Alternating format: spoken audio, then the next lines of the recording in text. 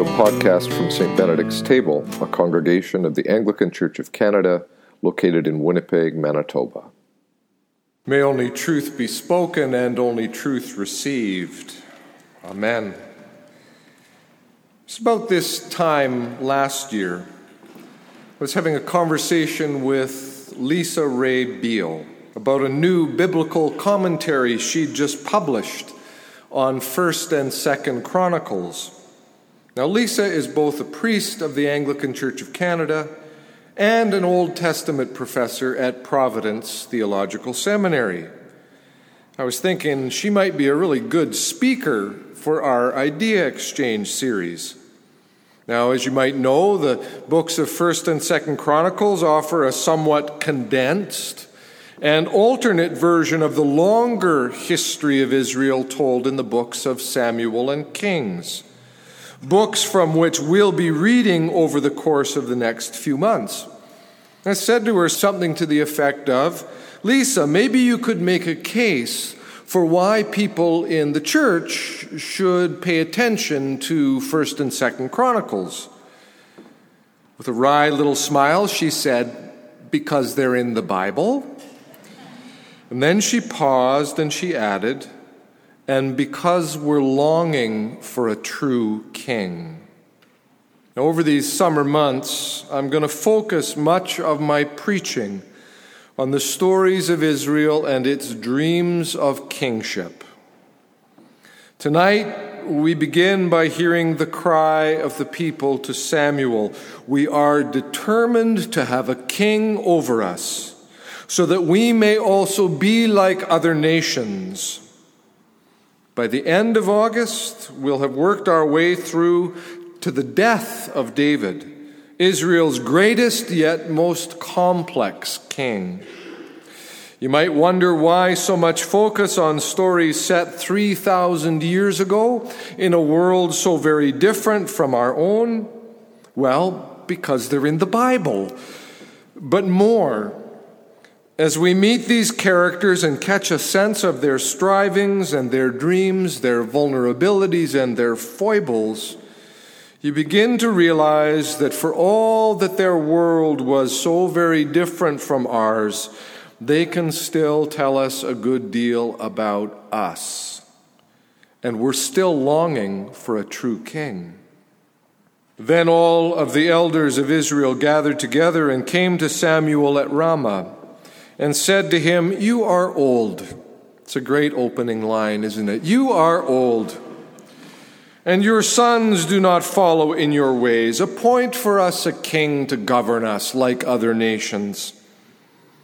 For some 200 years before this, Israel had functioned with what the Jewish scholar Martin Buber called a subversive alternative to human kingship. For 200 years, they lived as a tribal league, anchored in their identity as the covenant people of God. They had no monarch, no king or queen.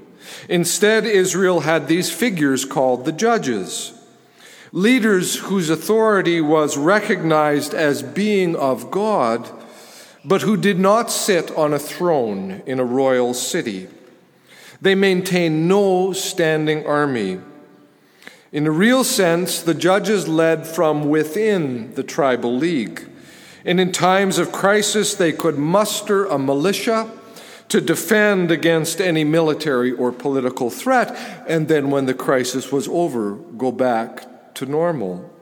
And yet now, the elders, notice, it's the elders, not the young upstarts with their new ideas. The elders come, and they've called for a new political system. Samuel, who was recognized as both a prophet but also a judge, had grown old, too old for the job. And his sons had turned aside after gain, taking bribes and perverting justice, as the text says a little earlier. They discredited themselves from following in their father's stead. Appoint for us a king to govern like other nations. That's a warning statement in the text, if there ever was one. For up to this point, Israel's identity had been as unlike other nations. But the memory of what life under the Egyptian Pharaoh had been had faded. The other nations, notably the Philistines, they're kind of like the archetypal enemy. The Philistines and others seemed increasingly threatening. Life under the judges had not always been all that idyllic, and the sons of Samuel were clearly a problem. To borrow a line from Bob Dylan, the times they are a-changin'. And the elders had decided they needed a more adequate political system, something more credible, stronger, dependable. Samuel, though, is quite unconvinced. He prays, and he receives what must have struck him as the most troubling of answers. He hears God say, "Listen to the voice of the people in all that they say to you." Listen to them as they make the most dangerous political move in the whole of their story. Listen to them. Yes, but also warn them. Show them the ways of the king who shall reign over them. Warn them. And Samuel does. Walter Brueggemann calls what follows in the text the harshest, most extensive criticism of monarchy in the Old Testament. One of the most important pieces in the Old Testament on the abuse of public power. So you want a king, do you? Careful what you ask for, Samuel says. Careful what you ask for, because you might just get it. Do you know what you get when you have a king? Do you know what you're asking for? You're going to get a standing army. That's what you'll get. And your sons will be conscripted to serve in that army, or to labor at producing the weapons of war, or to plow the king's ground, to reap the king's harvest. Your daughters? The king will take them to be perfumers and cooks and bakers. You'll lose your best fields, your vineyards, your best produce, livestock, and your good servants. You'll lose them to the king. In fact, you'll be little more than slaves to a king, because that is what kings do. But you've asked, and the Lord has heard your request. And if you're serious about this, O Israel, a king will be given you. Just know this, you will get what you asked for. But the people refused to listen to the voice of Samuel. They said, "No, but we are determined to have a king over us, so that we may be like other nations." There's that fatal phrase again, like other nations. That our king may govern us and go out before us and fight our battles. Good luck. You'll fight the king's battles, frankly. And so the story unfolds. The Lord said to Samuel, "Listen to their voice. Set a king over them." That alone in this story should alert us to the sometimes staggering cost of human freedom. They chose. God will take that choice seriously.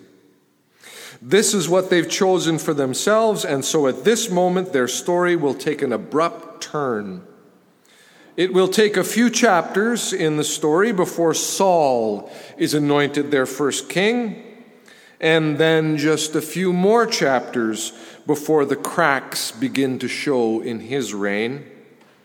All the way through these books of Samuel and Kings, even when it is the great hero David who's under consideration, all the way through, Samuel's powerful words of critique of kingship echo in the background.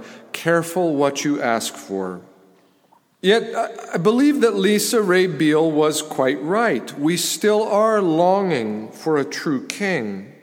Yes, Canada, we're a democratic nation, shaped as a constitutional monarchy, so we've got an image of a queen on our coins, but we elect our own leaders. For better or for worse, we get what we voted for, and things go lumbering on. For many of us, it's a pretty good and comfortable deal. one we would not want to trade away. For others, not so much. The child poverty rates in this country are disturbing. For many people in this nation, adequate housing and even basic education are sorely wanting. And our ongoing dependence on fossil fuels is threatening to cripple our very ecosystem. The scandal of the misuse of expense accounts in the Canadian Senate continues to grow as the weeks unfold, which may not be quite the same thing as the king taking our sons into the army and our daughters as perfumers, cooks, and bakers.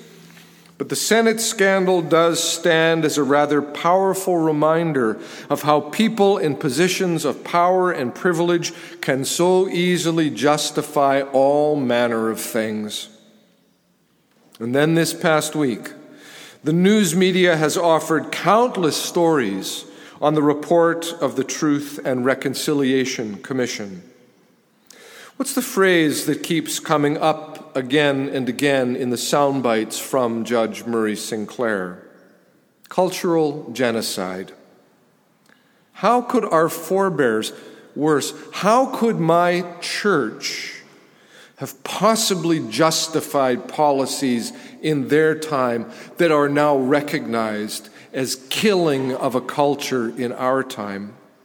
And then from beyond our borders come all those unspeakable stories from Syria and Iraq, from South Sudan and Nigeria, from Ferguson, Missouri.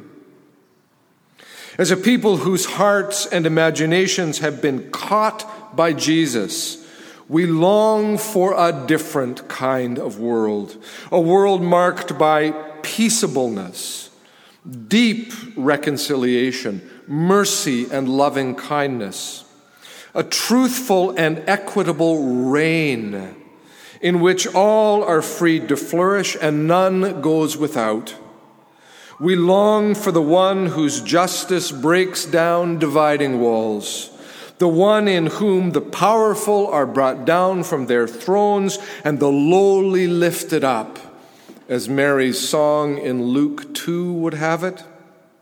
We long for the one in whom the wilderness and dry land shall be glad, as Isaiah sings. The desert shall rejoice and blossom. Like the crocus it shall blossom abundantly. The desert shall rejoice with joy and singing. The desert, the wilderness, the most desolate of places, filled with life and song. We long for the one in whom the wounded earth itself can be restored. Maybe, just maybe, the single most important reason for reading these ancient stories over this summer season, these stories of the politics of kingship and nation, is to remind ourselves that of our own we will not be able to restore the brokenness of the world, that human kings can't do that. Not that we should stop living now in full knowledge that in Jesus the kingdom of God has been inaugurated. It is in our midst. Not that we should shy away from trying to be the subversive alternative to all things that break our hearts and make us weep, that break the heart of God and make God weep. But in the end, we're reminded in these odd political stories that this is not our world to save. It is God's world. And so it is that we long for a true king. In the name of God, Father, Son, and Holy Spirit. Amen.